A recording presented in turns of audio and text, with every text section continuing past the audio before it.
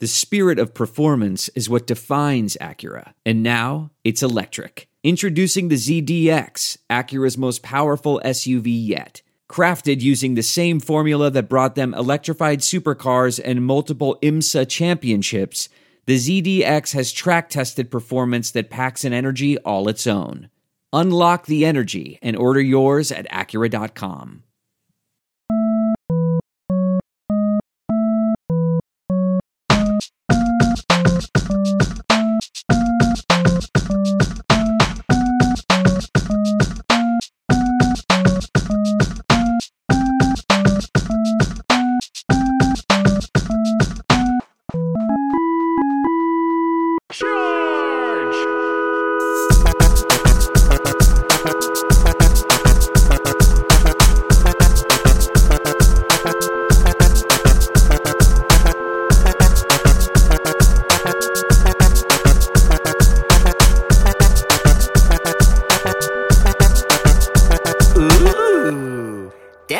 Is nasty.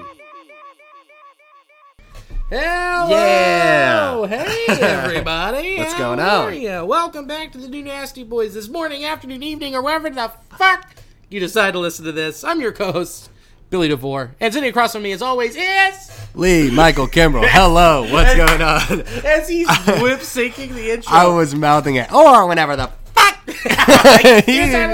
No, I love it. Hello, everybody, nasty boys and girls all around the world. Good to see you. We got part 2 with Tsuchiya, but first, we're going to do a little jib-jabbing. We know that you guys tune in to hear our sweet melodic voices go back and forth about the musings of what's going on in Cincinnati Reds fandom. Sure. So here we are. So we're going to start with Lee. Yes. How's your week, bud? I had an excellent week. I had a good week. Yeah. A good week in the sense that nothing really stood out on the radar. Nothing was too super great or too super bad. Isn't that nice? It was, the weather broke a little bit. That was nice. So I will say something. I made it a point. I got up early every day this week. Whoa. And, early, depending on what your definition of early is. Early to you. Early to me, I did construction this last summer where I was up at fucking 7 a.m. Obviously, I taught back in the day. That was earlier than that. But your boy is just not a natural early riser. Mm-mm. Especially now. I mean, you know what it's like. You go up on stage, you do well. It's hard to come down from that. You go up on stage, do poorly. It's harder to go to sleep after that. Yeah. And then considering right now we're recording at 11:10. It's 11:10, and by the way, that's early as shit. Right. Exactly. I mean, at this point, my clock's all off, but I've been getting up early. What time is early? Like 9:45. Okay. That's not bad. That's not bad. No, it's not bad. I get up at 8 every morning. Yeah, you're an 8 o'clock boy. Ugh. Every day. Got to get to Essex at 9. That's right. Get out of there at 5. So you got to get there at 9 o'clock, and you wake up at 8. Right. Because it's a short trip. It's not about the trip. It's like an 8-minute drive to work, right? Right. It's But you give 4 to 8, but depending you on my... get up and give yourself an hour to like slowly take your shower, make your coffee, do your stretching, read the news. Well, that's good because I'm the kind of guy, if I got to be at work at 8:30 and I can wake up at 8:20, you're doing it. I'd swing it. See, I gotta adjust and become a person. Yeah, right.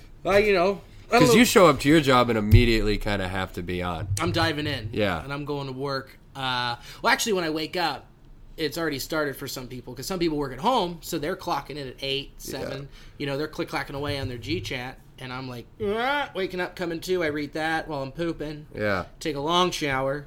Just yell out, "Hey, Siri, what time is it?" Yeah. I have 10 more minutes. Yeah, right. To just stand and then soak with my hands and my tits. And you've got that stall shower.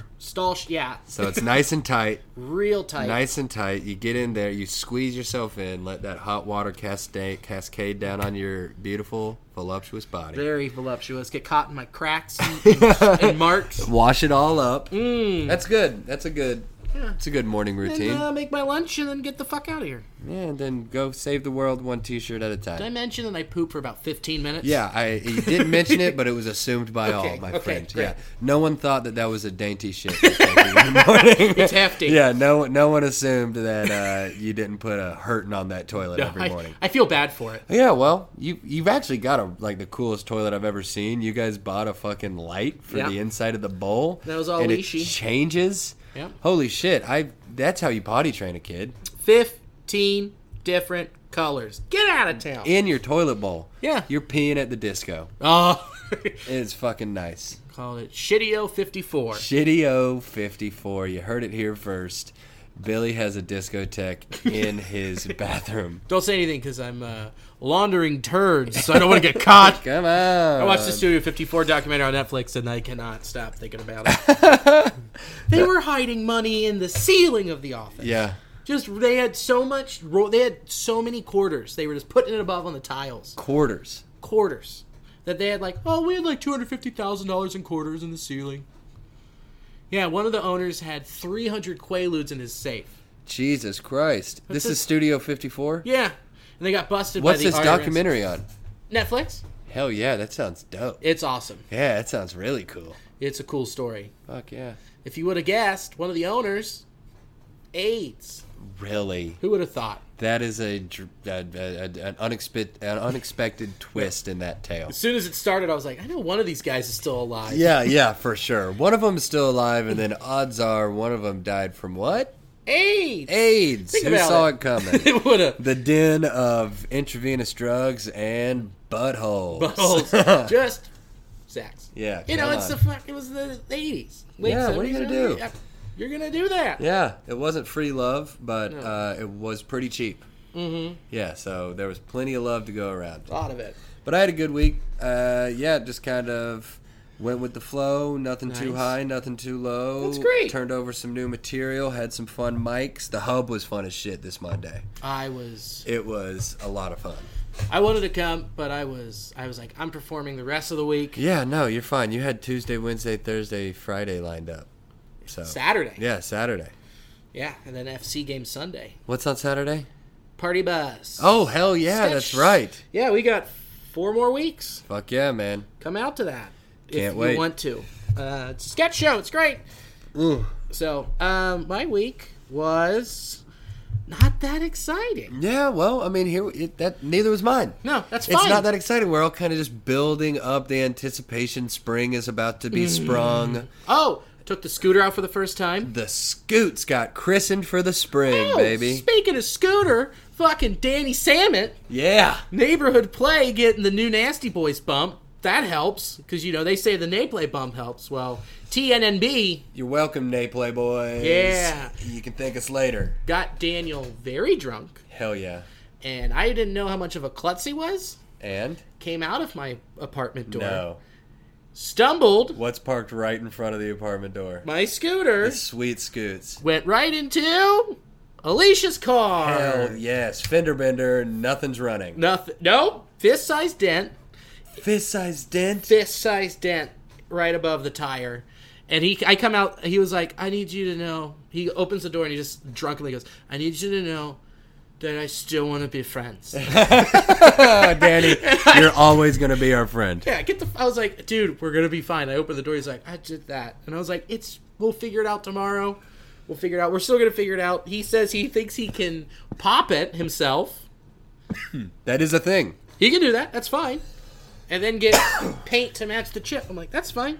Sure, man. Let's make a project out of it, Danny boy. Have fun. Come on over here. Get you a big-ass suction cup.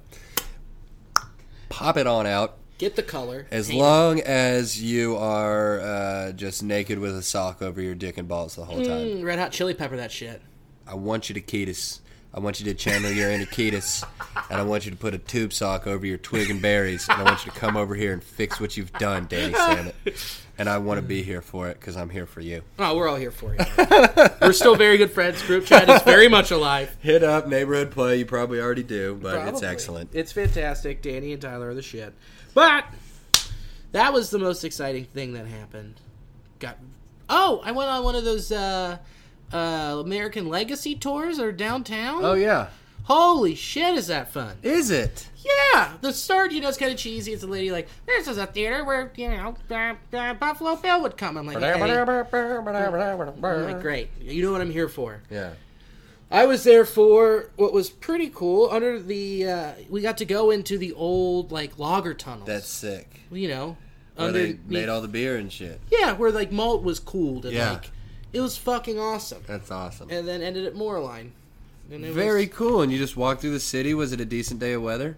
Beautiful. We almost got blown off the fucking map this Thursday. Today. Yeah, Jesus Christ, that was wicked. Everyone's tornado warnings were going off on their phone. Yeah. My favorite is, like, it was a tornado warning. Sure. The horns were going. Sure. Yeah. But everyone's like, Florence is going to get hit. Be careful. Go to your basement. It's like, no, it's not. How many times has a touch-nado, A touch-nado torn it down. Fucking Cincy. Yeah. Never. Everyone freaks out. It sets off some bullshit. Yeah. It doesn't happen. So I was bored by it. Like, the way that I saw it, I was sitting up in the office. The sirens started going off.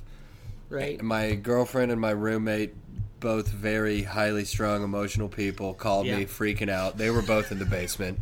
Yeah. And my attitude towards it, and I'm just a naive person probably, but like, what am I going to do? Fucking die in a tornado? Yeah. The most exciting thing that's ever happened in my life up to this point? Sure. Yeah. I'm not dying in a fucking tornado. No. What do you mean? That shit happens to other people. I'm not dying in a tornado. I sat at my fucking desk the whole time, watched the cool thunderstorms and the clouds and the sirens. And I'm naive, and one day I'll probably die in a natural disaster, but I'm not going out in a fucking storm. You're not going out in a storm? I'm not getting taken out, dude. I'll go and hug the fucking toilet.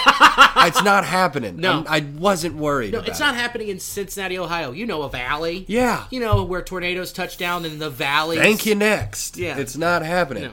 Now, if it rained as hard as it did for like 2 weeks, worry. Then we're in issues because that valley just turns into a fucking bathtub. And then I have beachfront property. Yes, there it is. Okay. So that's beautiful. That is a glass half full outlook on it. Well, city mostly full. Yeah. Way to look at it. Some oceanfront property in OTR. Is that Sturgill Simpson's next big hit? I don't know, man. I can't remember. Oh, it's George Strait. I got oceanfront property in Arizona. From my front porch, you can see the sea. Old George Strait. Fucking shout out. One of the greats. 50 number ones. Woo, rest in peace. The man in the hat. Rest in peace, George Strait. I can't believe you died. This so soon. He's dead. So many people have died during this podcast. No one, I was kind of blown away by the fact that George Strait's death got no press coverage. None. No one gave a fuck that George Strait did die. Yeah, and he is currently dead, and that is just such a bummer. He's not just dead. Garth Brooks murdered him. Yeah, Garth Brooks murder-suicide. Yep. He choked him out with one of his amazing button-up shirts. Yeah, and strangled him with the flame, the one with the flames on the arms. That's a fact. And then the chest is the American flag. Yes. That one. Pure Garth. Him. Yep. Well, what I heard was that he murdered George Strait as Chris Gaines.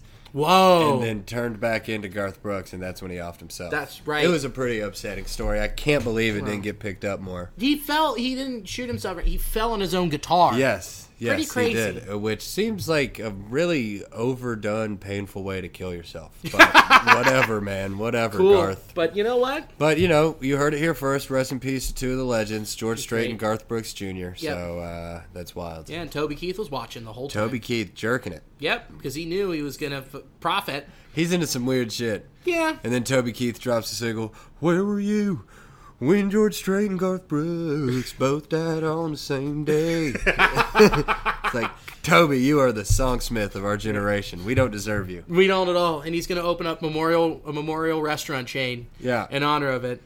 I miss George Strait and Garth Brooks Bar and Grill. Absolutely. And you can go there and guaranteed bad service. Bad service. Bad service.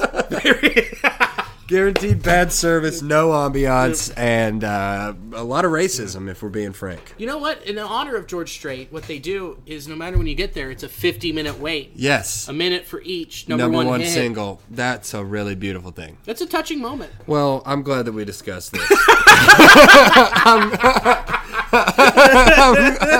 I'm glad that we talked about this landmark event in our American history. I'm so glad we went down that rabbit hole. Oh, baby, I'm going to kill Toby Keith. What? What? I just went Manchurian candidate. I don't know what just happened. So that just came out of my body. I don't know what happened. Wow. I'm going to kill him. Oh, God. The Nashvilleian candidate. Oh, fuck. Fucking goddamn it. Let's talk about baseball. Cool. Let's get into baseball. Let's talk about the big thing that happened today that isn't Reds related. The rule changes are coming in 2019-2020. Come on. So the first big one is the inning breaks. Will reduce from 2 minutes and 5 seconds to 2 minutes in local games, and from 2:25 to 2 minutes in national games. The Office of the Commissioner retains the right to reduce the inning breaks to 1:55 in local and national games for the 2020 season. Speed that shit up. That's what needs to happen. The game needs to get quicker, obviously. And then a part of that is the mound visits are reduced from 6 to 5. Mm-hmm. Big fan. Keep it tight. Keep it tight. We're, if I think if you're a true baseball fan and you love it, they say that the age demographic is just getting older and it's not reaching younger audience. I don't know how much of those stats I believe. Right. Just because I'm so initiated and ingrained with loving the game that I can't believe it. But also, I guess that we discussed it on one of the first podcasts, right? The Home Run Derby versus the NBA All-Star Weekend. Right. I mean, those ratings likely they skew older. Yeah. But still, I mean, the rating's there. The interest is there. The Home Run Derby is big. I mean, some of these rule changes, you can just tell that they're giving a fuck and trying to be proactive. Wait till we get to what they did at the the All-Star Home Run game. Derby, Jesus. No, and the All-Star game Okay, itself. come on. This one's huge. Trade deadline is just January 31st. Okay. No waivers after, no maneuvering, none of that. Okay. It is just January 31st, do or die. Right on. So, I mean, that itself draws in more people to watch. Yeah, that's just a direct... That's just a direct effect from what happened this offseason, right? Yeah, a part of that, and the fact it's like, it makes great television. Do you watch and wait for the NFL trade deadline or the NBA trade deadline? There's a few blockbusters in the NBA, but Sure. it's not anything that you mark on the calendar and there's a countdown like on ESPN. No MLB one's Network. swapping big quarterbacks at the NFL trade deadline. No. Nothing like razzle-dazzle wild. I mean, Right. what was it last year? Amari Cooper getting moved was a pretty big deal, but that wasn't like a deadline deal. That No. just popped out of fucking nowhere. Right. It's not like when 2 years ago the Houston Astros got Verlander. Yeah, exactly. And you remember where you were. Yeah, and it changes the landscape of everything. It changes the playoff pictures. It changes the World Series favorite, all of it. And there's no finagling. Like, we won't have a Josh Donaldson situation again. Yeah. Where the Indians snuck in through the waivers. He eventually, they finagled a way for him to get off the DL and, like, sit the bench so they could just move him. Yeah. And that's bullshit because it was collusion between the Blue Jays and the Indians when, the Astros were knocking at the door and the Braves were like, hey, what the fuck? Yeah. We want him too. We want Donaldson. But, so that's just, so I think it's great. It's fantastic.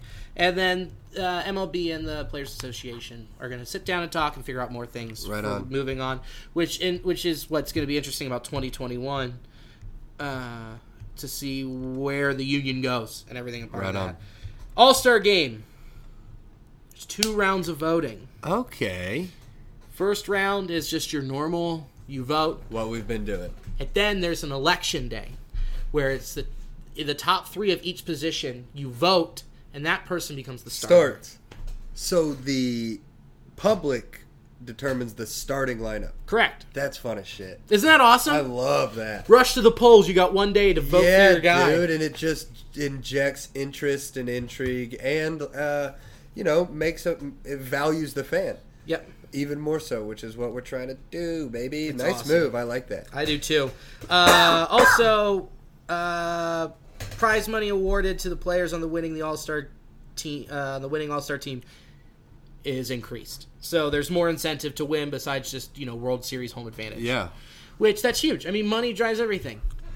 Money drives everything, but the home field advantage doesn't really mean anything for the guy on the Orioles. Exactly. Yeah. It, But if you win and you get $200,000, you'll go out there and bust your fucking chops for the 3 outs that you play. you're diving for one. Yeah, no shit. You're going to hustle and turn that double into a triple. Yeah, absolutely. Here's something interesting. They go into the 10th inning.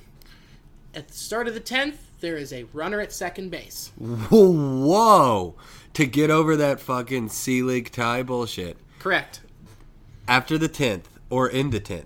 In the 10th. So extra innings at all. Mm-hmm. You start off, you put your fucking Billy Hamilton or your fastest player out on second base. Correct. Ain't that fucking fun? Dude, that's awesome. Fuck it, dude. Just fuck it. Change the rules. Make it cool. Make it quicker. Yeah. And make it just different from any other game, because that's the All-Star game. It's an exhibition. Do whatever you want. I dig it deeply. That's fun as shit. Because we talked about last year, like a skills competition. I think this is more interesting. Yeah. I think this is a quicker fix and much more... Put a player in running position. Instant drama. Right. Immediate. Wake up! Home Run Derby has changed. Okay. And the fact that the Home Run Derby, the purse is $2.5 million. Winner gets $1 million. That's bonkers. I forget who said it today on MLB Network, but think about this. Aaron Judge is making $500,000. Say he goes out and he wins the Home Run Derby. That's $1 million. It's double his his salary. for the year. Right. That's more incentive to have more mashers play in it. Judge will be in it next year, guaranteed. Yeah, he's like, 2017 when he won it, he was like, I'm done. And it's when Bryce turns it down because he literally doesn't need $1 million, right? People are gonna hate him so much more, right? Because it'll have the nuance of him turning his nose up to $1 million check, right? Because he just made 30. Three, right, that year. That season. Jesus Christ. Plus his signing bonus. It's fun. Well, he will do it, and then he's going to... Baseball always... We're not going to talk about you again, you piece of shit, Bryce Harper. Well, we're going to get him when we get to the Phillies. Yeah, just wait until we get to fucking NL East, but we're not going to talk to you again, you pretty-haired piece of shit. Let's talk about 2020. Active rosters. This is interesting. From opening day to August 31st, the rosters and postseason games will increase from 25 to 26. I dig it. That's great. One more player.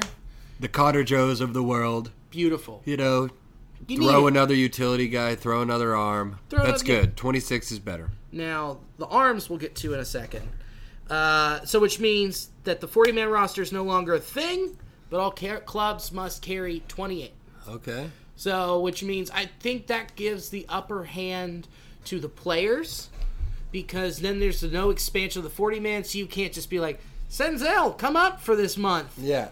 And then go back home when you're done. Yeah. No, and you can't just get these guys to play. You call him up, he stays up. Correct. That's good. I fucking like that. That's player-friendly. Very fan-friendly. Yeah. That's good. And it doesn't fuck up fantasy baseball at the end of the year. Right. That's right. Also super Very nice. good point. The other thing... number of pitchers a club may carry on the active roster will be capped at a number determined by a joint committee. Cheers, mate. Cool. Yeah. Because this is what makes it interesting. Batter... here it is. This is why that's important. Pitcher must face 3 batters. Yes, you're not putting in the left-handed specialist to come in and strike one guy out. Or if the inning ends after that person gets pulled and they put a pitcher in, he gets one more out, he doesn't have to go back out that next inning. Okay, that makes sense. So if a guy comes in with 2 outs to get the final out, that person doesn't have to come out and pitch 2/3 of an inning to qualify. Correct. End of an inning, but if you start an inning as a pitcher, 3 batters. Right. Okay. I dig that. I love that. I dig that a lot. That's gonna make managers work harder. Right, because then it's like, oh shit, and it's gonna make lineups more interesting. Yeah. I mean, there's a lot more interest. And the whole point of all the rules, I think, speed up the game. Exactly. You can't have 3 fucking pitching changes in an inning. Correct. You know? And have them warm up and everything and stretch, like an ALCS game and make it like a Yankees-Red Sox 4 hours, 4.5 hours. Yeah, no, it's terrible. It is. You are trying to keep these games under 3 hours. If Move it along. Get it to 2.5. If you can get a playoff game or a championship game to 2.5 hours, holy shit. Yeah. Your viewership's going to skyrocket even more than it already is. Exactly. And then one rule that I found very interesting... Oh, they made next year the DL will go back from 10 days to 15. Okay. Fine. Two-way player, which is fine. You have to accrue 20 at-bats and 20 innings pitched before you can be an actual two-way player, like go out and play the outfield and come in and pitch. Okay. Interesting. cool. But I wonder what the thought process is on that. here's the thought process. It's all to stop position players from pitching when they're down 3 or 4 runs. Okay. Because now you have to, if you are losing by 7 or more runs, you can put in a position player to pitch. So instead of it going from... But not if you're winning by 7 or more? Well, I mean, if you're winning by 7 or more, you're going to put in you're going to put in your lower tier reliever to shut it down. Yeah. So that's fine, but you're not going to put in a position player because then you're just going to get rocked. And so what happens is you put in a position player to pitch, you're extending the time of that inning because he's just getting shellacked out there. Yeah, right. So which means a blow. So it all comes back to just tightening up the time. Exactly. Yeah. It is all speed of play, and it's all back on that. So I think all those rule changes, I don't see one issue. No, I'm on board. I'm here for all of it. Yeah. I don't hate any of it. I mean, if we can, shorten up the games, make people be able to sit and watch an entire baseball game on TV. Yeah. Or, you want to bring your kids out to the ballpark because they're not going to get all antsy after 3.5 hours. 4-hour excursion. Right. Yeah, no doubt. FC Cincinnati's capped. Those games, it's an hour. It's 45-minute halves. Yeah. And it's over, and the regular season game is over after stoppage time. That's it. Yeah. You're there for at least, you have maybe 95 minutes of game. Yeah. Maybe it's a 2-hour thing. You're in and out, you're done. I think it's great. I think all those are adjusting so that we can have, I guess people with ADD who can't sit down and watch a ball game. Yeah. I think it's great. Who cares? I have no issues with anything that they did. I mean, it's interesting that they are doing all of these. They really must be making money hand over fist in the TV department for them to actively be like, we need to be on TV for less. Yeah. You know what I'm saying? They're like, we need to shorten these games. We need to shorten these games. Whereas in every other league of sports, right, they're just like, let's draw this sucker out a little bit. Yeah. Let's make 30 minutes in between picks on the NFL draft. Yeah. And let's do let's get these sponsors. Let's have an hour halftime show. No. Yeah, no. Let's in and out. We're making money. We're baseball, baby. We've been here for a while. Yeah. We are the pastime. Yeah. Half of our owners are reptiles. Or in the Illuminati. Yeah, for sure. Reptilian Illuminatis, baby. Go Reds. Love them. Rest in peace, Reptilian. Nope, they're not dead. They are very much alive. They're alive and well, Bill. Yeah, no, they're... Nah, rest in peace, George and Garth. Rest in peace. Double G, never forget. God, Toby Keith. They're could have done something. Yeah, they're in real low places, if you know what I'm saying. Come on, baby, 6 feet under. Let's touch the Reds real quick. That's a weird way to put it, but let's touch them. Let's softly touch the Reds. Let's softly touch them. Malley had a great outing last time. I will caress that man's cheek. I will too every time. Yeah, no, what if Malley comes out and wins 14 games? It's not going to happen. There's no room. If Disco has a terrible start to the year, yeah, and they rotate or he's going to be like the sixth man. So It's nice to have that weapon. He looked great. He's going to continue to look great. I haven't been able to watch much games because my MLB TV ran out, and T-Mobile's not giving it to me for free until March 26th. I'm going crazy. Oh, Bilbo. I'm back to reading box scores. Sonny looked great. Sonny looked great. I watched those clips. The curveball's back. The fastball's moving. Back. He's pretty. Yeah, moving. He looked really nice. And then he had a great outing today again. He didn't have as many strikeouts, but he had 3 innings pitched, 1 hit, and no runs. Thrilled. Great. Come on, Sonny. Ice that arm, baby. Yep. Do some yoga, drink some green juice. Yep. And do some meditating. Get your mind right. Kemp, Dietrich, and Iglesias are mashing. Kemp just can't cool off. Nope. This is a great problem to have. He can't cool off. Yeah. What does he have for the spring? 4 bombs? I think 3. Let me pull it up. Yeah, he's seeing the ball. The ball looks like a damn watermelon coming into the box for him right now. Yeah. He's locked in. We'll see what happens August. You know what I mean? Older dude, August, late in the season. And that's where you got Winker. June, July. Right. Yeah, if he's on our roster. Big if. If he's on our roster, what do you think he plays? 80 to 100 games or 60? Yeah, less? Yeah. Man, maybe who knows? Maybe his head later in his career looks around, sees that he's in a fun clubhouse in a smaller city with a good club. If we start out hot, maybe he is into it. Maybe he's into that role. Yeah. Father time, come in, first pinch hitter off the bench. I'm sorry, Sonny Gray had no hits. No hits in 3 innings. 1 strikeout. Attaboy, Sonny the Bun Man. Sonny Buns. Sonny Bunny, baby. Oh. Sonny Bunny and the boys. Here we go. Let me see. Where is he? We got two pretty Suarez bobbleheads sitting right next to me that Billy just scored. Yeah, they're pretty sweet. He's even got the bleached beard in this one. Hell yeah, I do. Looking good, dog. Sorry, I'm trying to find it. Give me 2. I'm almost there, man. He's going to find I'm it real here close. in a second. They got rid of the box scores. Wait, no, they didn't. No, they didn't. They got rid of the gosh damn box stars. Jesus Christ. On the 11th, 2 for 3, 2 ribs. Jesus goddamn Christ. Guy, it's a great problem. Here we go. Spring training right now, 24 at-bats. He's batting .375, 3 homers, 8 ribs. His OPS is 1.28, 298. What are we going to do, Matthew? Just, I think he understands his role. I was talking to good friend, Jacob. Friend T. of Paulson. the pod. Friend of the pod, Jake Paulson. And him and I have the same belief, which is he knows what he is. He's going to be a left field platoon where Winker's playing more. Yeah. But it's good to have. Or if Puig needs an off day, put him in rain. Right. Can you imagine that our backup, our 4th outfielder's Matt fucking Campbell? And our 5th is Dietrich. Yeah. He can stand out there in the outfield. Go, Red Legs, go, baby. Cool. We covered that stuff. Sal Romano is officially in the bullpen. I'm here for that. Fine. See you later, man. I'm glad you're on our roster. I hope that you can, make it work. Yeah. But we can't put you out there in the first inning anymore. No.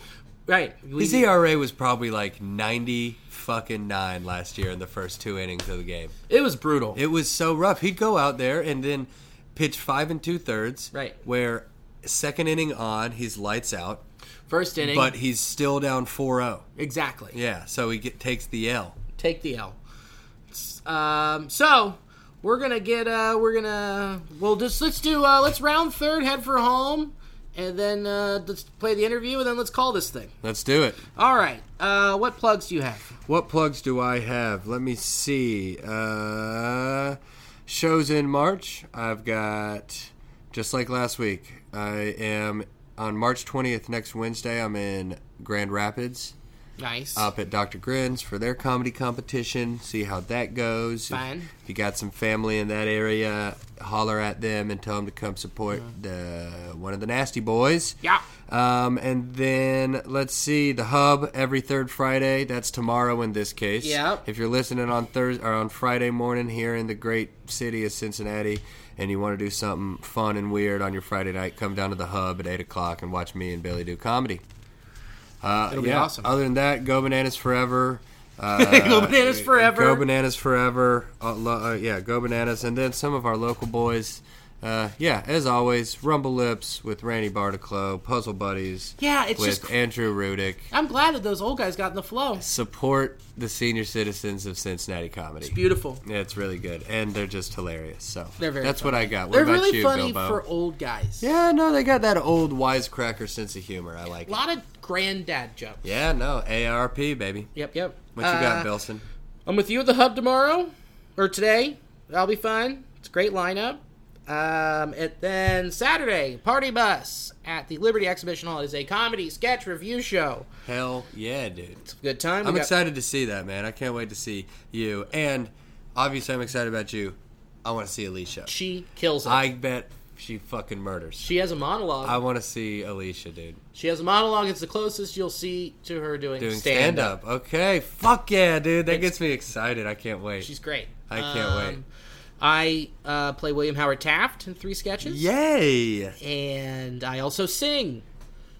Not a good move, but I can't fucking wait to see this. I play Danny Zuko. I'm proud of you for doing it. Thanks, man. It's a comfort zone thing. Yeah, I figure I gotta try everything once. Yeah, no, I'm good on you, man. Thank you. It's awesome. March 29th, the day after opening day, nurse your hangover with us at Go Bananas. Yay! Where I'll be featuring for Brennan Ayer, who's recording his debut album. He's fantastic. Yeah, Listen to the Rad Dude podcast with him and Anthony DeVito and Craig Stone. Hell yeah. So funny. But yeah, those are the big ones that are coming up. And then there's April 3rd. I'm closing out the Pro-Am. Hell yeah, there it is. Those are all the Banana Boys. Those are Banana Boys and their bananas and pajamas. Some just big ones in particular to keep your eyes peeled. March 19th, next Tuesday, Kyle Kinane. Yep. April 25th through the 27th, that's Thursday, Friday, and Saturday, we've got motherfucking Doug Stanhope at Go Bananas, it's his first full week at a comedy club since the last time he did Go Bananas. Oh my God. It's a huge fucking deal. Yeah. And then May 17th and 18th, we've got Never Not Funny, Jimmy Pardo. God. So some heat is coming your way in Cincinnati by way of Go Bananas Comedy Club. Be a part of it. And, and we might be working out some pretty cool stuff with a live episode. What? Yes. I haven't even talked to Lee about it yet. We're gonna do it. I'm on board, and Tom is the sweetest man in the world and so fucking talented. I feel like a peasant in his presence. He's amazing. Yeah, he's really, really cool. This time we're going to talk about Cooperstown and everything he does for the Hall of Fame. We're back in his studio. If it sounds a little weird, I'm sorry. What do you want us to do, man? We're in an artist space. What do you want us to do? There was dust all over the microphone. He was chipping away. It was wild. For real, though. It was awesome. Yeah, we walked in and he was just in a frenzy of plaster. It was awesome. And Oh, yay. You can hear Lee playing with the broom. Yeah, oh yeah, can you? Yeah. Oh boy, that's good. So, Lee playing, he's helping clean up. Yes. Think about how he's helping. Not nervously fidgeting. At all. Helping cleaning up. That's right. Thank you for that, Billy. You're welcome. I'm just here to help, you know. You're not all nasty. I'm a little sweet. You got a little sweet. Sweet.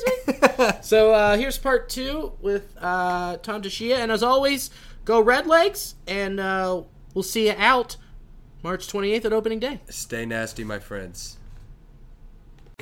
We're good. That blue mic, baby. Yeah, it picks up everything. This little thing did awesome last week. Yeah, I know. It sounded really good. Oh, yeah. And everyone, it got killer reviews. People liked it. Yeah, nice. People liked it. So we're back. Sorry, We're back. Oh, yeah, go ahead. Yeah, we're back with Tom in the studio. Part 2, baby. Part 2. Yeah, part 2. Promise we'd be back. We come back, and this time it was very cool. We walked in, and it was mid-cleanup. Yes. Plaster It's powder everywhere. all over the place, Yes. and there's shards of everything. I just kicked a piece of an old cast and thought I broke it and had a heart attack. And no, we're in the midst of work in here. That's right. right. Now. Right now we're working on the plaster casts of the prototypes of the 1869 Red Stockings players. These will eventually be displayed at the Reds Hall of Fame Museum. In fact, Reds Hall of Fame Museum will be open on opening day. Yeah. Opening day. And these are going to be here. They're going to be in up like there. 15 days, 2 Yeah, weeks. exactly. In 2 weeks, right here, they look like they just they got lots of work to go, but just in the basically in a week and a half, they'll be cleaned up, done, and hanging. Driven 3 miles to Great American. Yeah, that's right. Yeah, Yeah, all exactly. all the miles. It's great with what everything they're doing down there. Just it needed a complete remodel and revamp. I think it's exciting. It's just really cool. I've seen the plans, and then it's exciting to be a part of it. To get in there. The Yes. Reds should have the best Hall of Fame in the league. Agreed. Yeah. Team Hall of Fame located at the stadium. We should have it. And I think we do. And we do. Yeah. I would agree. In fact, it's neat because I've been to, and I'm sure you guys have been to, like, have you been to pretty much most of the ballparks around the nation by now? Like, Billy has been to more than I have. Yeah. I've been to a handful. Okay. Like 12? Yeah, because I've been to about, it's about, for total might be like 18 or something like that. But Really? the new ones, I've been to a bunch of them. And I'd say none of the other teams' Hall of Fames come even close to the quality of the Reds. Right Hall of on. Fame. That's I good mean, to not hear. even close. And, Yeah. I mean, we're in a whole different league, really, Yeah. literally. Yeah. And, Yeah. no pun intended about all this. And then, like Anaheim is in a ballpark that's really nice overall, but their Hall of Fame is just a corridor. It's just as part of and it's in the dark. It's like there's no light. It's They've just also got, a wall. 50, 60 years worth of players? Yeah. We're so it's different. in the Yeah, middle we're of the happy. 150 year. We need a Hall of Fame. Yeah, that's right. Yeah. We've been around twice as long as some of the Yeah. teams. We have That's enough right. players from our history that that amount of people could populate Middletown. Yeah, for sure. Yeah. Oh, yeah, Absolutely.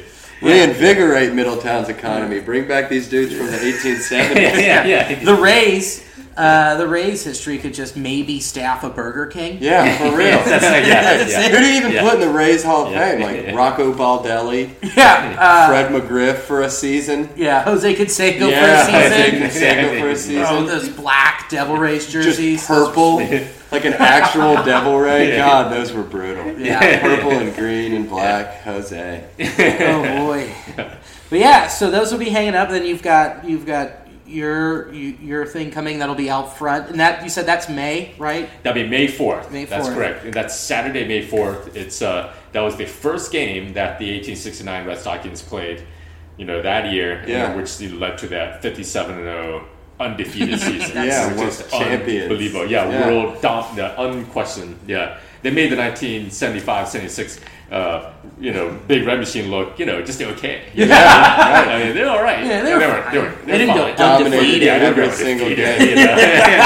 It's so wild. We walked in and I pointed to one and I said, God, that guy has a killer beard. One of these busts that are going up in the Hall of Fame. And I pointed at one and said, it's awesome. He's got like big handlebar. Pork chop, sideburns, and this big giant handlebar mustache, and I was commenting on his beard, and then Tom goes, "Oh yeah, that was our pitcher. Yes, that was the guy who pitched every game. Asa Brainerd. Asa Brainerd. He was a tobacconist, dude. Yeah, too. He had like a little tobacco shop. Oh really? Yeah. Whoa. Yeah. Okay, cool. Yeah, he's interesting. These are interesting characters. They had all kinds of interesting jobs and all that. And then, but for that 1869 season, they were full-time, baseball players. Yeah, it's pretty wild. I think it's just. What else did they do? Like, what else? What were some other interesting? I think there's another guy actually under one of the tobacconists as well. Was another tobacconist as well. And then there were just all these guys doing just like some of the guys are like farmers and doing they're kind of I can't remember all this. I actually I knew at one point. I sort of flaked out on what they were doing, but there's all kinds of just regular jobs. These people at the time, normal ass people. I should remember what they were. Yeah. But it's in a while. And then there's MLB players now who say, I won't even get out of bed to go to an event unless I get six figures. Craig Kimbrell's probably going to sit out this season. Because he's not going to make $150 million. Yeah, the correct absorbent amount of money. What does he want? Just wondering. Do you know? He wants a record, $200 million deal. For a closer? And a 10-year deal. And that was what was the issue with the Red Sox. They weren't going to give it to him. Kimbrell wants 10 years? Yes. Isn't he 10 years into his career? Exactly. So he just wants to wrap it up, just like Bryce has got his 13-year deal. Yeah. But a closer, it's so fickle. Your reliever, you never know what's going to happen the next year. If you're a closer making $25 million a year and you go out and blow a save, you just got paid fucking $500,000 to blow a save. Yeah, exactly. Yeah, that's not. He's a disgrace to the last name Kimbrell. I digress. But yes, you're working on these guys, and also at the same time, you're working on something real awesome. We got Edgar Martinez. We got Roy Halladay, Mike Mussina. We have Lee Smith, Harold Baines, and the one dude that got in for the first time with 100% of the votes, Mariano Rivera. That's so cool. Yes. He was the first person to be unanimous. Yeah. Yes. That makes sense. I'm glad that those old fogey baseball writers. Greg Maddux didn't get in 100%. No. Johnny Bench didn't get in. Some of these people. Jim Griffey Jr. didn't get 100%. Hank Aaron. Babe Ruth. I don't know. It's kind of it's bizarre that Mariano was unanimous. That's cool. I didn't know that. Good for him. Yeah, it's interesting because for a long time there were a lot of these old, like you're talking about these old fogey writers. Some of them didn't believe that anybody should get into the hall in their first. It's retarded. Oh, bullshit politics. Yeah, exactly. It's dumb. Yeah, it's dumb. Yeah, no, it's so stupid. And then there are other times what happens. Some of these dudes who are like, okay, I know Griffey obviously is getting in, but I'm not even going to vote for him because we know he's going to get in. So I'm going to vote for some other guys. Right. And it's like, no, you have to be authentic. Say this guy. I don't know. It's just cheesy stuff. I think so too. They quit doing that. They're starting to be more authentic nowadays. And authentic is the word. Yeah. Call it what it is. Yeah. That's right. King Griffey Jr., you get a vote. Yeah. Vote yes. Yeah. If you're not voting yes, why are we voting? Yeah, exactly. If it's that arbitrary, then what even is the Hall of Fame? That's right. Exactly. Yeah. But, Harold Baines. That's an interesting. There's so many good interesting stories this year with all these guys. I mean, Edgar Martinez is the first true DH. Yes. To go in the Just Hall. a hitter. Yes. It's a big deal. That's awesome. That's right. It's a big deal. And then, we're sitting here and I'm talking and I'm just bitching about the baseball writers and all this stuff. I'm trying to think, who's like the biggest slight of all time? Is there someone out there who just got completely shafted and should be in the Hall of Fame and isn't? I can't think of someone right off the rip of my head besides these steroid guys. Like, who should have gotten in and didn't get in? I think mostly it kind of ends up working out, right? Yeah, I think over time, right? I can't think of anybody who didn't get popped for PEDs, who everyone was like, this guy's a Hall of Famer who didn't get in. I don't know. I'm sure if I look at a list, there'll be plenty of them. Yeah. But I just can't think of any off the top of my head. Me either. But, so how closely do you work with everybody? Like when you're doing the clays, when you're getting it together, like have you been talking to Edgar? Have you... Actually, the neat thing about the Hall of Fame process of creating these plaques, the players and the other inductees, it could be the executives or whatever, do not see their plaques until the day that they're presented on stage at induction. That's when the first time they see it? That's the first time. Oh, man, that's They have cool. no idea what The these things look emotion. like. Oh my Yeah. God. Yeah. No They have no wonder idea. people cry sometimes. Yeah. Holy Yeah, shit. yeah. That's They when have they no- see it for the yeah, first time. That's right. The only thing they know is, like, for example, like, both Halliday and Messina have decided not to say, to have a particular logo on their cap, and to be represented as a particular team.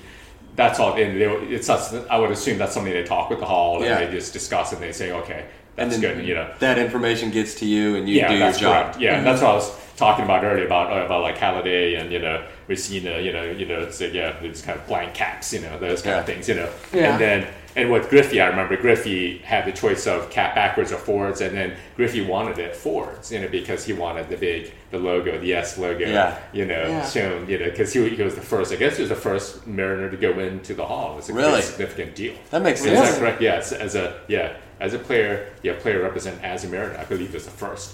I can't Wow. think who else it would right be. about that, I think. Yeah. I think you are too. so. I can't think of anybody God, else. Yeah. man, good for So him for special. showing love. I wish Yeah. more than anything Yes. he had put his hat on backwards for his Yeah, Hall of Fame plaque. Yeah. That would have been the kid. Oh, that would have been cool. That's what I would have done if I had my way too. I should have backwards, and then maybe the S on the collar, like he You ordered could some have of put those- it something. just put the S, but then that's what I would. Like on that smock turtleneck. yeah. Yeah. The little S on, Do you ever allow yourself to like have a moment where you really kind of like freak out and appreciate just how freaking cool what you get to do is? Like the Baseball Hall of Fame.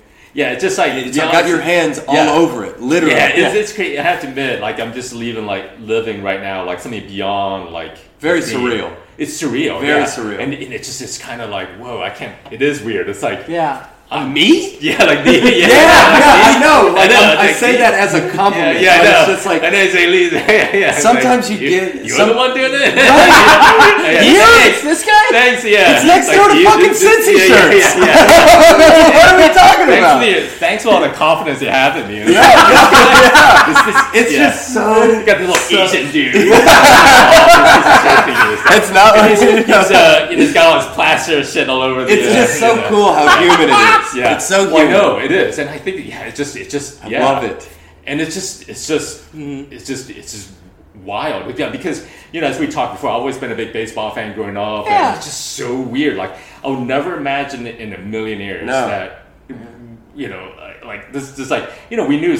I mean, we all knew somebody was making these plaques. I don't know who they someone were, had and all that this stuff, job. and doing all these years and all that, and it's like it just whoa. Do you know anything about prior to you? Yes. Was it done up in Cooperstown? Yeah, or- what's the way that all of the plaques are made and how it's done? Since 1983, Matthews International in Pittsburgh, they're the foundry that produces the plaques for the Hall. Okay. And they're the main people. Yeah. And what they're responsible for, doing like getting all the patterns and everything together, and then making the casts, finishing them, Yeah. and then transporting to Cooperstown.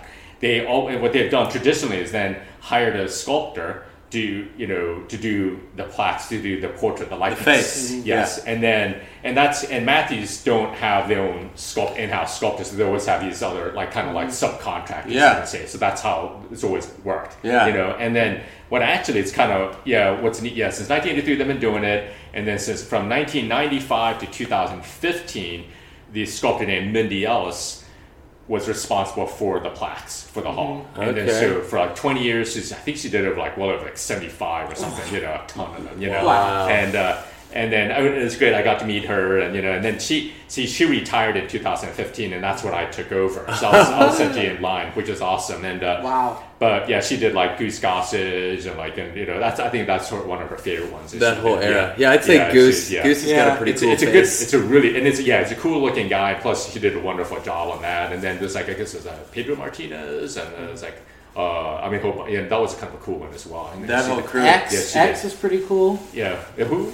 Isn't Eckersley? Oh, Eckersley, He looks like a damn farmer. Yeah. That hair He's flowing got that out. crazy hair and that kind of deal. That mustache. He was on the 90 team that we beat in the World Series. Yes, he That's was. right. Yeah, that team was crazy. nasty. We brought up Canseco already. We talked about steroids in the hall and didn't even bring up Mark McGuire. Oh yeah. But Dave Stewart. Oh But- man. It's all kind of crazy. I guess in about 2012. See, this is actually this is a crazy story because actually the way that I got the job was it was so random. Yeah. Yeah, because I actually got a phone call from a gentleman named Josh Rooney. Yeah. This is back in 2012, summer 2012, July. And this, he's introduced himself as essentially the head of the sales for Matthews International. Mm-hmm. He happened to be, he found me in the Cincinnati Enquirer. He was here in town. He was from Pittsburgh. He happened to be in Cincinnati. And in this hotel, he opened the Cincinnati Enquirer, and he saw me with Joe Morgan. That photograph here in the studio. Wow. There. And then he thought, oh, this is kind of interesting. And then so he actually called me and said, hey, Matthews does all kinds of bronze castings, and maybe we can assist you or help out or even do the bronze casting of the Joe Morgan sculpture. That was what the article was about. And then at that time, I told him, I've got Sinceris Foundry in Indianapolis already doing that, so I can't, but I know that Matthews does all kinds of reliefs, sculpting and casting. I do that too. Their specialty is sand casting, and I thought, oh, this is really cool. So I said we should definitely talk and all that, and then Josh said the reason he actually was here in Cincinnati is because he has a side job where he helps with Kenny Chesney with the venues and all that. So he was helping out with Paul Brown, with him performing at Paul Brown Stadium with Tim McGraw. They do that Broken Sun tour. Yeah. And so that's why he was here. And then Josh actually invited me to the concert and went up backstage and all this kind of stuff. It was pretty cool. It was awesome. That's awesome. It was Tom so lives awesome. a dope life. It was sort of awesome. And then Josh and I, we actually became pretty good friends, and essentially we had a good a working relationship. We went and I brought business to Matthews, and the Matthews got sculpturing work for me. And so it was a number of years. We just went back and forth, a good symbiotic relationship. Yeah. And we always joked that it was Kenny Chesney that made it all happen. The reason why I'm discovering the hall is because of Kenny Chesney. God damn it, the world is weird. Kenny Chesney in the print media. That's right. Kenny Chesney in the print media. And of course, my dad's favorite player Joe Morgan. All happened. Wouldn't have happened. I know, all because of all those things. And then and it seems so old-fashioned, right? Because this is 2012, and Josh found in the paper, in the newspaper, so open up a little actual physical print paper, So it's kind of wild. And then they were, then you took it over. That's so cool. Yeah, so it's just neat. It's just but it really a lot of it also I think is because the quality of the Reds Hall of Fame also helped out too, because I've been doing all the work for the Reds for since really 2002. Right, so that's on your resume. You're like, I already do this for a Hall of Fame. That's correct. And Jeff Idelson, of course, he's been in attendance for this is Joe's sculpture dedication, and so he actually talked to me after after that dedication. We're hanging out at one of the events, and he just invited me to go over to Cooperstown to as a consultant to look at some of the various artistic elements. So that combined, but like all that wouldn't happen with the Reds. And again, because the Reds just have the best Hall of Fame. It gave you cred. It gave you street cred. No, this guy's the exactly. best. And and this whole, and that's just, so Well, out of curiosity and with, risking maybe sounding rude, I'm not asking about money, but the plaque gets put up on the wall at Cooperstown. Yes. That final product, what's that run? Yeah. Like, do you have any ideas at $3,000 or Yeah, to be honest, I have no idea. Yeah, like the whole process, I just don't know. Yeah, it's all because, like, I'm only just part of the process. Yeah. I just know just my part, but then again, in terms of like the actual value, I mean, it's pretty much like priceless because, see, once the bronze is made, that plaque is made, all like the original, my clay is destroyed. Yeah. The patterns are all, everything, the letter, everything's destroyed. Yeah. So it is like one of a kind. I mean, there's you can't put a price on it. Yeah, you can't. I mean, if you were to, if you could do the math and do like the hard, hourly rate, labor, the actual cost of the metal, but you can't put a price. Yeah, you can't. No, it's truly priceless. Exactly. Yes. Yeah. That's kind of beautiful. Isn't that like a Buddhist idea? Like the idea of like a sand garden or a sand sculpture. You build something beautiful only for it to be destroyed. Like you all these painstaking hours, and you build it, and it's like the chrysalis, and then they put it in the mold, and then it's destroyed forever. Yep. But what is born is this Hall of Fame plaque that will be here, literally forever. Forever. It will never go anywhere. Humans could go off the face of the Industrial planet. civilization can collapse and it'll still be around. Yeah, for sure. There's still Cooperstown. There's Cooperstown, the remnants, all that. I mean, the buildings will eventually collapse and all that, but the bronze, it'll survive. If we do survive in an apocalypse, and we're like walking around, the three of us, the Nasty Boys, Walking Dead style, we're making our asses up the East Coast, and we're going to Cooperstown. The best way to see the hall is where it's overgrown with vines. No lines. No lines. No lines. We'd have to pay? Oh, no one's here. It's so great. Yeah, you just have to just kick that door down, you all kind of like, we just like, walk in. So they don't see it before. What was the craziest reaction, like, that you got to experience that they kind of... Yeah, the cool thing is, Trevor Hoffman, he loved his plaque so much that he gave me this big hug. Oh, he wrapped you up. Yeah. He's an intense dude. Yeah. Oh, yeah. He was just having a blast. First of all, I mean, during all of that weekend. I mean, first of all those guys are on cloud nine. I mean, which is pretty much obvious. Yeah, it's like the pinnacle of your career. Exactly. Yeah. And but Trevor, I remember he was just like running around. He was like just like a little kid. He was just like, he was just having a good time. And then what's cool is, the day after, so they have the induction ceremony on Sunday afternoon, and then on Sunday evening, the plaques are hung onto the walls, and they have a little ceremony for that. And that's where the players aren't there for that, because they got all these other parties and all this stuff that are going on. But on Monday morning, the players and their families get a private viewing of the plaques, and that's a very special moment. That's intimate. And what's cool is all this, it's just really neat. And I remember, what's been great is all the guys so far have done. So I think it could be 13 up to this point, I think. Yeah, 13. Yeah, every one of them loved their plaques. I was like, this is good. None of them were like, what the? My nose doesn't look like that. You son of a bitch. String them up. That's awesome. And then one of the really nice, Alan Trammell is total class act. Yeah. I love this guy. He's just so, I remember he first of all, he's really into the whole history of baseball too as well. And I just remember he was just like in awe of the whole area, just the hall itself and the history of it. And just, and he was like, wow, like, I'm here, I'm part of all this, and he was just, you can just see he was just in this world, this, just heavenly world. Like, you can feel he was just, like, he was like, I'm here, Another added nuance is it's like 5 years, right? Yeah. After you're done? Yes. It's 5 years? Yeah. 5 years, and then you get 10 years, or 10, 10, it's a little, 10 times years on the ballot? If you get the certain number of percentage of votes. Like, for the first year, if you only get 5%, I think if you get less than 5% or something like that, you don't get on the second year and all that. So you have to get a certain number of percentage. And I think with Alan Trammell, unfortunately, he was overlooked, and luckily he's one of those guys that definitely deserved to have been elected, but he was overlooked, and luckily the Eras Committee got him in, you know. Right on. And it's one of those, you know, that's the case definitely where justice was done. Yeah. And then anyway, that's how that works there. And then, but I just remember one of the cool things is that every one of these guys, all these players, it's interesting, every one of them go to the Babe Ruth plaque. I would imagine. They always want the pictures. Because they're like, I'm in the same club as Babe Ruth.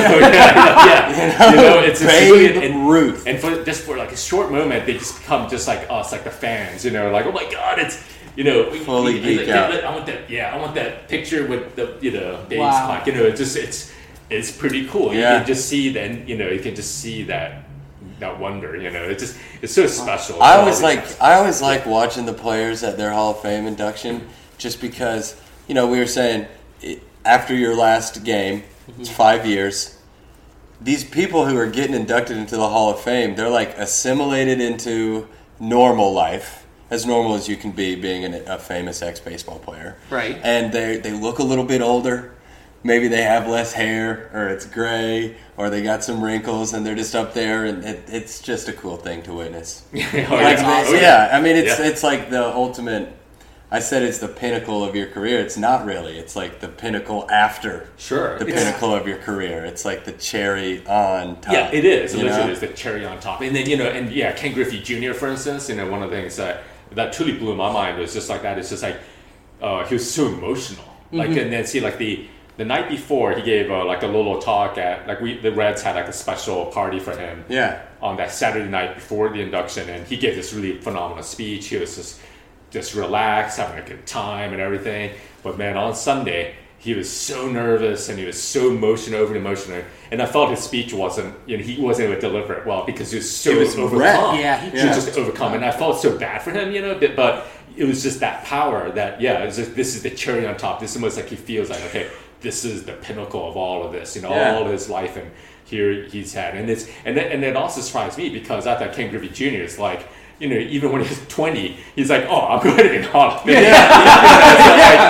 know, I mean, it's like, I'm here now, and it's all good, you know, but it's even. He's 22, and he's like, even if I miss 7 seasons, that's right. I'll still make the Hall of Fame, and unfortunately, that's what happened. So that was wild. I never, you know, it's like that was interesting to see someone even like him who is just, you know, was so overcome. All those guys just emotional, you know, pretty much. I mean, as you can imagine. I mean, they're just like, but they usually give some really good speeches, and you know, but they get through the tears, and you know, they kind of choking and all that. You know? And it's particularly funny because baseball players, in particular, even across all sports, typically aren't known for their sensitivity, intelligence, and emotional side. You know, they're just kind of. They show up and they either hit or throw. You know? Like, and so that's cool. Then I go to the clubhouse, get my stuff, and I go home. Yeah, that's right. Yeah, and that's it. That's right.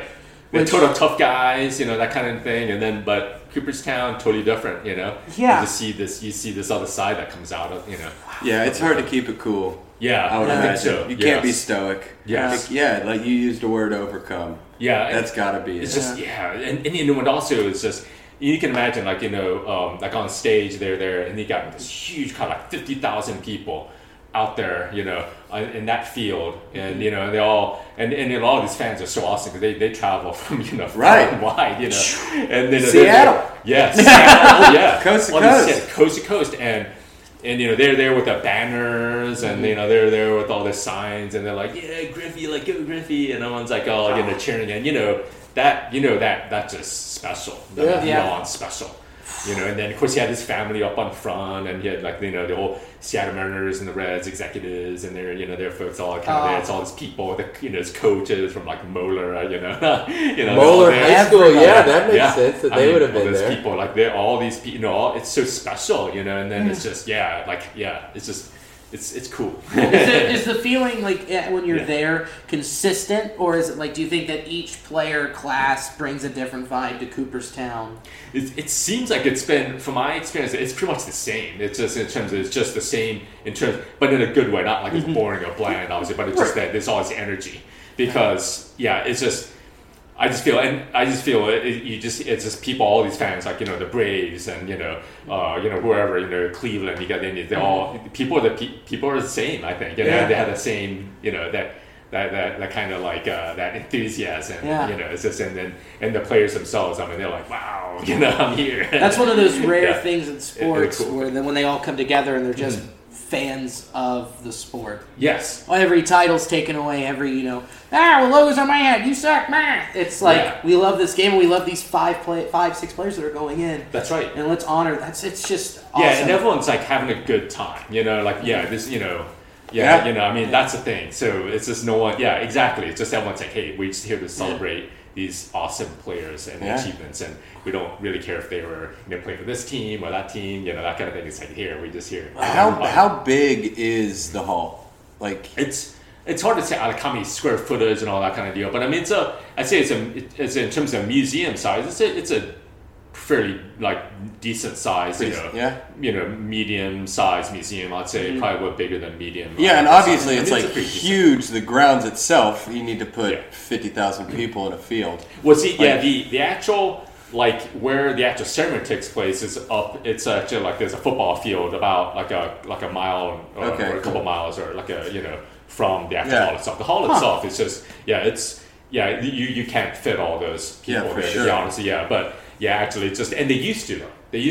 That was traditional. They used to have right on front of the building, and and the people hang out. Wow. But it just since all these years, it's getting more and more people. Everything's big now. Yeah, everything's big. Everything's big now. So they had to move it over to the field, But like when Johnny Bench went in, they still had it on front. Like it was back 89 or whatever. They had it right on front, of the hall. But pretty much as far as I've been going up there and all that, it's always been the big giant field. Man, that's got to be as a fan. That's got to be. I mean, a cool experience, but at the same time, a nightmare to go into the actual hall. Because what? There's 50,000 people there. During induction weekend, it is. Like if you want to see the museum itself, don't do it. Don't do it. Yeah. But the plaque gallery is big enough. That's like the one, like you say, exhibit area. You can say that's big enough. That's what I was asking. All the plaques. Do you walk down and see them all? Yeah, you can do that. Okay. And then even on induction weekend, you can actually get a chance to see the plaques. Yeah. Oh, cool. But the rest of the museum with the artifacts and all that, that's pretty much game over. I mean, you're basically funneling like cattle, and you're just like watching little penguins and this, and it's just not worth it. Yeah, the best time to go to Cooperstown, I'd say, would be in the fall. When September, October, perfect time, because Cooperstown, that whole area is just absolutely gorgeous. Stunning area, and. All the foliage and everything. It's just one of the prettiest areas in New York, definitely without a doubt. And then the museum, you can actually stretch your arms out and, and you can actually see stuff and stop and look at something and be there for a while. That's right, yeah. And they have this great collection of as you can imagine of all these artifacts. Really wild. Some of it's really interesting stuff. They've got some artifacts when the Major League Baseball players visited Japan in the 1930s. And so they have these artifacts from the Japan trip, and that's awesome. And they even have this cartoon, kind of like a series of there's some Japanese illustrator that made some cartoon caricatures of Babe Ruth and there's other players that visited, and it was just kind of interesting to see that, and then you see all this and this is crazy because that was just before the war, they were, we're going to go to war, Japan, bomb Pearl Harbor, but at that time, things are still kind of fine with America, but it's kind of weird to see that, absolutely. And look at these artifacts, and it's like, wow, this is. I would dig that. I would love going through and see what the hall committee deemed hall worthy. Yes. Yeah. And the fact that they put that kind of stuff in there leads me to believe. I mean, you got Scooter Jeanette's 4 home run jersey up there somewhere. Yes, they do. I love the idea. I got 2 of those tickets at home. Yeah. Oh yeah, that's right. Yeah, I was there. Because you were there. I was at some open mic or some shit, and you texted me. I was like, turn on the TV. You texted me and said, dude, turn on the TV. Scooter hit 3 home runs. Yeah. And then I remember because where were we? I was at the fucking Trickery or something. Yeah, I remember that, and I saw his 4th home run, and I texted my dad and was like, "Holy shit, is this real?" It was awesome. Yeah, it's a crazy Billy. Yeah, that's just You know what position he was playing? Left field. Bang. Oh wow. Yeah. Isn't that crazy to think? He's a versatile little Yeah, skier. yeah. He is versatile. Yes. How interesting! Like you brought up Japan and that what's going on with those illustrations. Like it's interesting to watch what's going to happen this season. Where Seattle's going to go play in Japan. Ichiro came back. Yeah. To just play in Japan with the Mariners for three games. Oh, 3 games, yeah. And then retire again. Oh, yeah. That's exciting. Yeah. That's exciting for me just as a Is baseball that how it's fan. going to go down? Yeah. He's on their opening day roster? He's been in spring training all year. Oh, yeah. He's 44? So, he's about 44, I believe so, yeah. He's wrong there. That's so wild. Yeah, just slapping. Ichiro, man, when he first came to the States, do you remember that? It was awesome. That was phenomenal. He was huge. That was like before Twitter. That was before the 24-hour news cycle. And it was still a gigantic. Was that 02 or 03? It was, I think it was 2003 because I was 12 at the time. And I remember I was so sad because I was right-handed. And I was so sad. I mean, I had it all down, the whole Ichiro thing, except obviously I couldn't start running when I hit because I was a righty and I would just get hit right in my balls. So, I loved Ichiro. He is 45. 45 years old. Yeah, which is not old, but as a professional athlete, he might as well be 87. Exactly. And he talked about playing towards 50. That's what he was talking about. He could have. He probably at this point just doesn't want to. Well, I mean, I don't think he should. No. Spend some time with your family. See, the thing is, I want to make his plaque, so I'd make sure I want to do it sooner or later. So, go ahead and retire. It's like, dude, freaking retire. So, if you're listening to me right now, freaking, hang up your hang him up. Hang him up. So Ichiro came stateside in 01. Okay, yeah. That makes sense. I played in the 2003 Cal Ripken World Series. Yeah. And the Japanese team was nasty. They were so good. But it was just, their lineup was just 1 through 9 Ichiros. With some big giant dude in the 3-hole who was just like bigger than everyone on the team combined who just dropped bombs. But everyone else just slap and run. It was, they were so good. You see, they trained so much to be precise in Japan, all this, just the way it's so amazing how Ichiro can just hit right down this line, just inside, just a little perfect. slap. It's interesting. It's a case where the cultural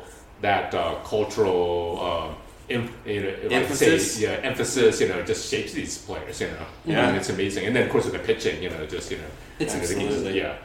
And like Darvish, unfortunately for him, he had that he would move his glove a certain way when he was going to hit a pitch, like a fastball or whatever, and then he had a couple tells. The Astros knew exactly, and then with Darvish, you see, because they're so perfect, that was also his downfall because he'll always throw that perfect pitch. And then Astros in that World Series knew if he's going to throw that fastball is going to go right here. It's going to go where it's supposed to go, and he's not going to screw up the ball. It's not going to go somewhere funky, or he's not going to wild pitch it or something crazy. Yeah. So those guys are ready. They're so that perfection in that case. Yes. The perfect imperfection. But. Let's hope he doesn't have a bounce back year. Yeah, my goodness, I hope he doesn't. That would not be fun. No, then you put the Cubs from the PECOTA rankings from the bottom of the division, Yeah. up. That's right. Exactly. A little higher than that. Yes. Such a trip. So. Well, Billy, when are we going to make a trip up to Cooperstown? I don't know, man. We'll do it. We'll plan a run. Yeah. We'll plan a run. We'll go do some shows on the way up to the hall. Yeah, boys of the hall. Yeah, boys. Yeah. Boys of the hall. Yeah. Like I said, I go up pretty much every induction weekend if I can make it. And like I said, that would be awesome. That would be awesome. That would be very rad. But when you guys want to just go and tour, definitely go.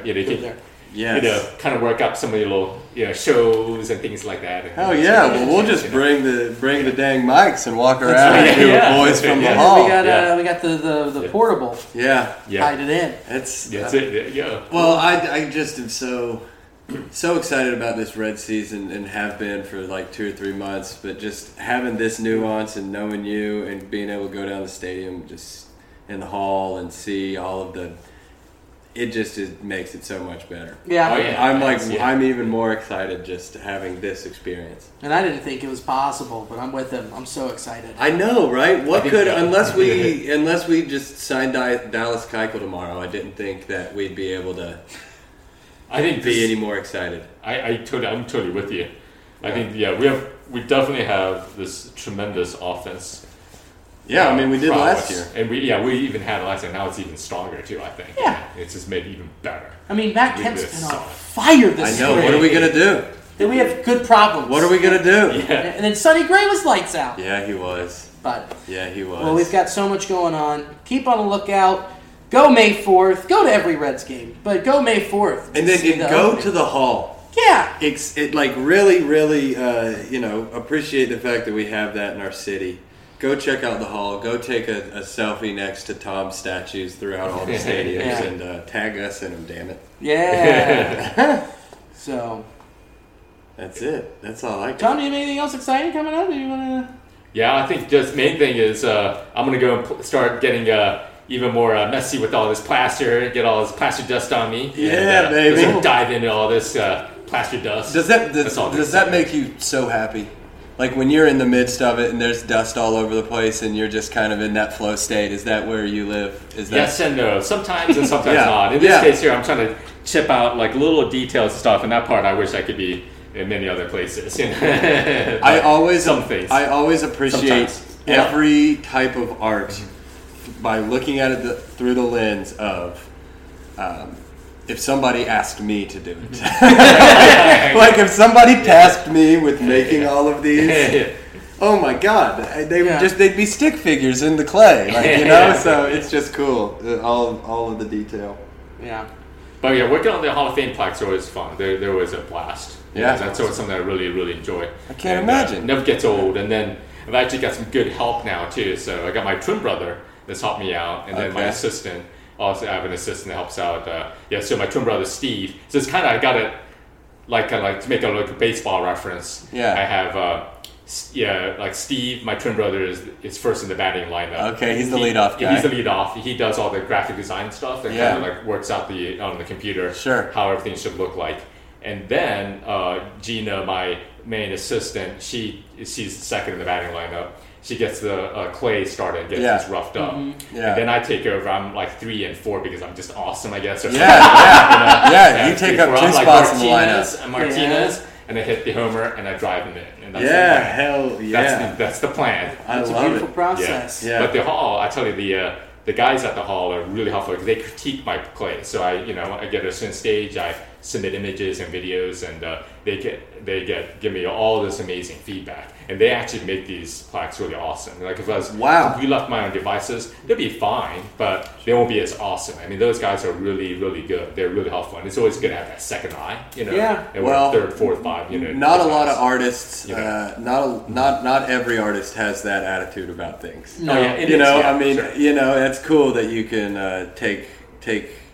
Not necessarily even critiques, but just pointers. Someone points something out, and you work with it and appreciate it. Yeah, and if these plaques, I figure because of the nature, these are actual portraits. We're trying to capture certain individuals, and these guys at the hall, all of those guys are baseball fans. I mean, they know all this stuff, and then they know, and it means it's special to them as much as it is to me, and of course to the players, the inductees, and all the fans out there. So it's something I feel it's like this teamwork is important. Because really, I mean, it really is so critical because and like these plaques have to be perfect. I mean, they can't be even just sort of okay. Perfection. They've got to be freaking awesome. It's the only thing. That's the only possible outcome. That's right. It's got to be perfect. Japanese way. See, I'm kind of like fake Japanese, but there's a little bit of maybe something. I don't know, because I was born here and grew up here, but my parents are from Japan. That's not fake, bro. That's first generation. That's not. But some genetic stuff with that whole perfection thing might squeeze through for that. Of course, the epigenetics of it, I fully believe that. Yeah, so maybe that's why, because I am like this crazy perfectionist, and that's why sometimes it's always fun where I'm just like,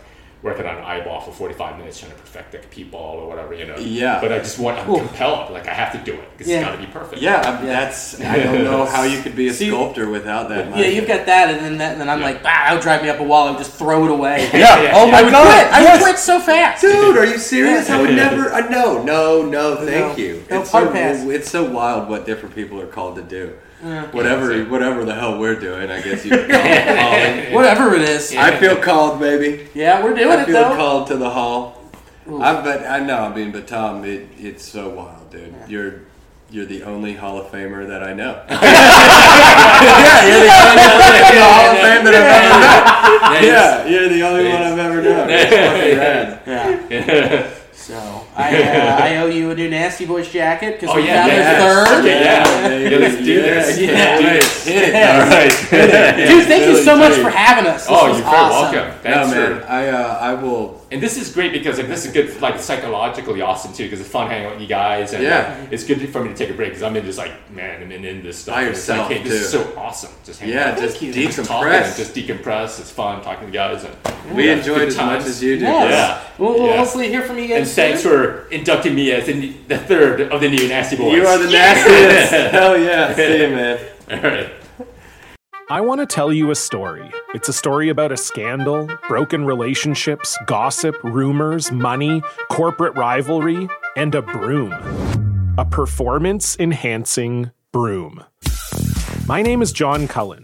I'm a comedian, podcaster, and for 20 years, I was a semi-professional curler. And I want to tell you the story about how a single broom almost imploded the 500-year-old sport of curling. We felt like we were bringing a knife to a gunfight. It's the story of a superstar and his fall from grace. I was being dragged through the mud. It's the story of two brother entrepreneurs with a dream. I said, that's great news. It's a story of intrigue. I still don't understand why we want to keep his name secret.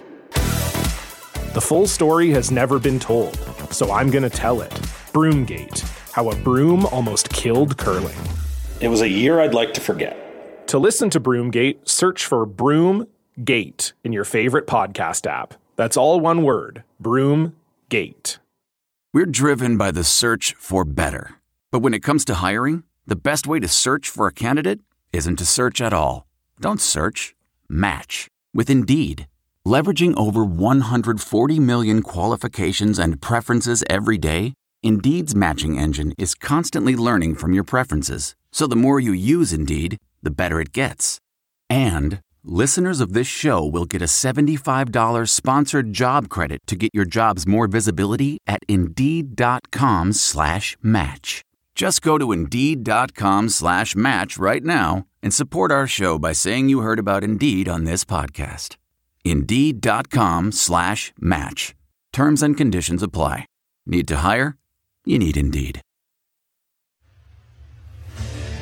What makes a life a good one? Is it the adventure you have? Or the friends you find along the way? Maybe it's pursuing your passion while striving to protect, defend, and save what you believe in every single day. So what makes a life a good one? In the Coast Guard, we think it's all of the above and more. But you'll have to find out for yourself. Visit gocoastguard.com to learn more. Worried about letting someone else pick out the perfect avocado for your perfect impress-them-on-the-third-date guacamole? Well, good thing Instacart shoppers are as picky as you are. They find ripe avocados like it's their guac on the line. They are milk expiration date detectives. They bag eggs like the 12 precious pieces of cargo they are. So let Instacart shoppers overthink your groceries so that you can overthink what you'll wear on that third date. Download the Instacart app today to get free delivery on your first 3 orders, while supplies last. Minimum $10 per order. Additional terms apply.